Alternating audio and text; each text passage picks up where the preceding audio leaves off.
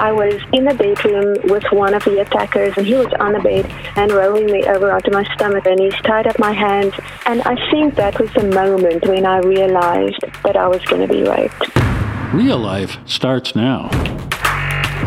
This is Real Life Radio Show with Onlay. I felt alone. I felt lost. I felt scared. Real stories. I was so desperate in living such a dark and callous life. Real people. I was thinking there was no purpose for my life. There was no reason for me to be here. Real problems. I told my dad, if you try to take these drugs, I'm going to kill you. One solution. God. Hope is a person, and his name is Jesus. And now your host, Onlay. Hi, this is Evangelist Onlay. Welcome to the Real Life Radio Show. And we're going to talk about real people who have real problems, but they found answers and a real God. Today, we're going to talk about how to overcome huge traumatic events in your life through the power of faith.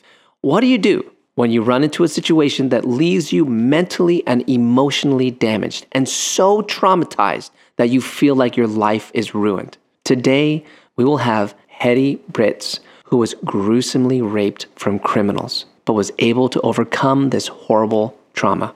Hettie, welcome to the show. Thank you, Evangelist Don. Hettie, thank you so much for coming and sharing this really, private, personal testimony with us. And I really believe it's going to help so many. And I understand you're living in South Africa at the time and that you were married and you had children, and then bam, criminals barge into your house in the middle of the night. Tell us about what happened. Yes, it happened around 2 o'clock one morning while my husband was working late in his recording studio, and 4 armed robbers climbed through a window, put a gun to his head, tied him up, and told him to bring them to me. I was asleep, and the first thing I was aware of was just the covers being pulled off of my body, and I heard somebody say, "Wake up," and then I saw my husband tied up at the end of the bed with 3 men surrounding him, and he just said, "Honey, these men are here to take our stuff, and we will give them everything they want, but in the name of Jesus, they will not harm us." And then he said very wise words. He said, "Close your eyes, honey, don't look at their faces." And the last thing I saw before I closed my eyes was a 4th man standing next to the bed with a gun to my head. Oh my gosh, how terrifying. So your eyes are closed. What happened next? Well, the next thing I was aware of was just this man rolling me over onto my stomach, and he pulled my wedding ring off with his teeth from my finger, and he's tied up my hands, and then he pulled me up onto my feet, and he said, "Where are your phones? Where are your computers?" And then came 2 hours of just ransacking the house, taking everything of value. Oh my gosh. I am sure that was so scary as a mother of young children. You must have been worried about them during this whole time. Yes, I was constantly praying that they would sleep, and it became apparent fairly quickly that these men had no intention of involving the kids, for which, of course, I praised God, but at the same time, they didn't wear clothes, they didn't wear gloves. When I didn't want to look at their faces, they tapped me under my chin and said, look at me, and I felt that we would probably be killed because they were not trying to hide their identities, which meant that they did not think we would ever be able to identify them. Oh no. So you were thinking they were going to kill you. And I understand that they took your husband out of the room and you were left alone with one of the robbers. Well, my hands were just tied behind my back, and I was in the bedroom with one of the attackers, and I had crawled under the bed just to look as harmless as possible, and he was on the bed packing everything he wanted to take. And so all these thoughts go through your mind of, we should have had burglar bars, we should have had an alarm system, because we know South Africa isn't safe. You're in the dust, in your pajamas, under your bed, you're so unsafe. And I think that was the moment when I realized that I was going to be raped. And I understand your realization became true, which is so sad and it's horrible. I am so sorry that it happened to you.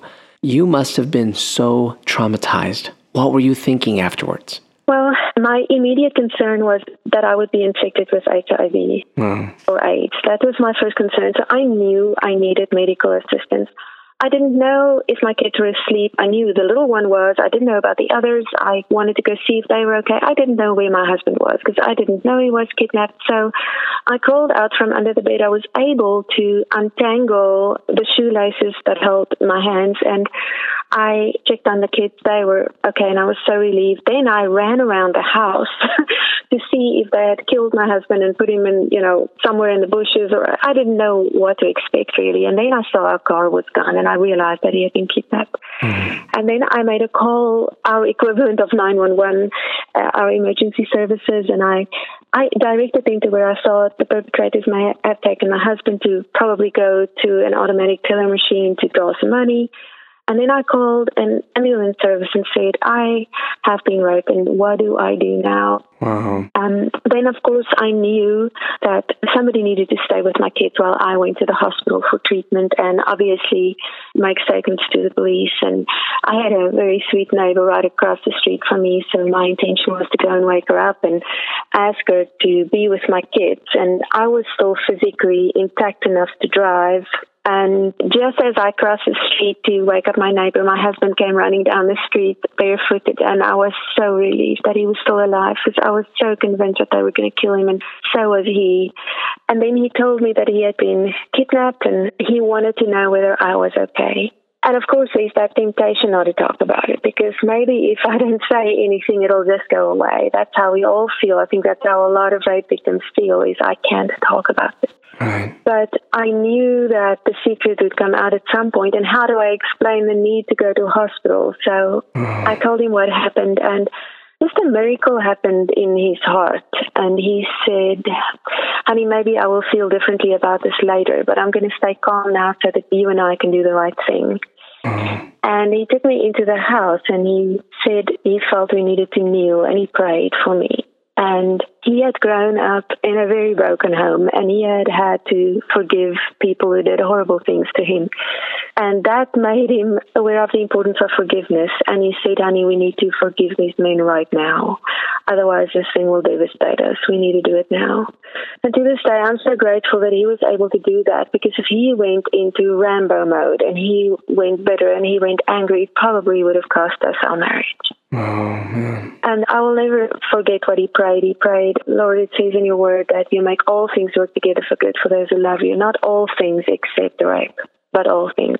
And we have no idea how you are able, but you will be able. And we stand on this promise that you will even make this work together for our good. And for your glory. And over the past 7 years, because that's how long ago this happened, almost 8 years, God has done so much good through this, and we were able to help others walk through similar trauma, and we were able to see even this perpetrator come to a better place in his own life. Wow. Okay, so forgiving immediately was your secret to overcoming the trauma you had gone through. Most people would not do that. They would not respond like your husband did either. I understand that you've experienced true freedom from this situation, but I didn't think you would say it was from an immediate act of forgiveness. This is phenomenal. What would you say to that person who cannot overcome the trauma they're still feeling from an event that happened to them even so long ago in their lives? Do not let this become your identity. It'll always be part of your history, but it does not need to define who you are, identity. All the enemy can ever touch is your body. Your soul and your spirit are off limits, and you can make the choice not to let it sit right in the center of who you are. And yes, it does affect our body, and yes, it does affect our emotions for a while. But there comes a day when you can take that back and say, there were some things I could not stop, but I can stop the enemy or a person from taking more and more of my joy and my freedom. And we need to identify fear as the enemy and say, I will go out at night. I will be home alone. I will live in the same house. If you can, try and stand up against all the other things that could potentially be taken from you, that you have control over. Okay, so I think we're all wondering, did you have any diseases transmitted to you? And what happened to the people who caused this horrible situation, the people that you forgave in your heart? Yes, I was healthy, and one of these perpetrators was shot during another robbery, and 2 of them are in prison right now, and the 4th has never been tracked. But I've had the opportunity to face my perpetrator in offender dialogue in prison, and I was able to ask the questions I wanted to ask, and also to take messages to him from my mom and dad, things that they would have wanted to say to him. and also to learn more about his life journey and his experiences of that night and the horrible life that he lived and is living, and he will not be set free in the next few decades. He will pay for what he has done. But it was a wonderful opportunity to talk to him about the meaning of life and to share truth. Wow, that is true forgiveness right there. When you can minister and understand the person who sinned against you so bad, Hettie, incredible. Thank you so much for being so vulnerable with us on the show. I know someone's life is going to be changed because of you today. Thanks so much for being on our show. Thank you. Don't go anywhere. I want to talk right after the break. Hey guys, it's me again. Let me be real and upfront with you.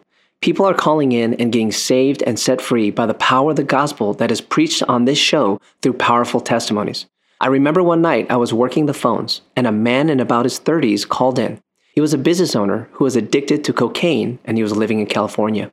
He said he was driving and he heard our show about a former drug addict and he felt convicted that he wasn't living his life right, and he gave his life to Jesus that very night. To me, this is a powerful reminder that God is moving through this real and raw show to touch the lives of others. Will you help us reach other cities all across America?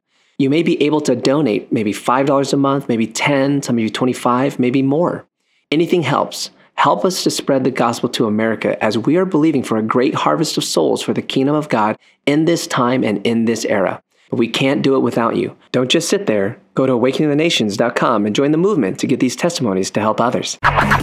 More Real Life starts now. Welcome back to the show where we are going to go deeper on what you just heard.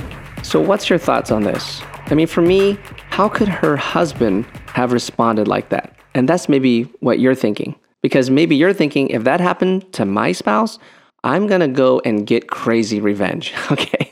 But her husband was processing things at a higher level. I'm sure he felt that emotion first, but he was processing things at a very high biblical spiritual level. In Matthew chapter 6, verse 14 through 15, it says, "For if you forgive men their trespasses, your heavenly Father will also forgive you." Now, the Bible verse is pointing to a supernatural power that comes when you forgive your offenders. And what does that mean? You see, the Bible says that you're going to be forgiven if you forgive. But that word forgiven means that he's going to send forth something, not just forgiveness, but wholeness and healing.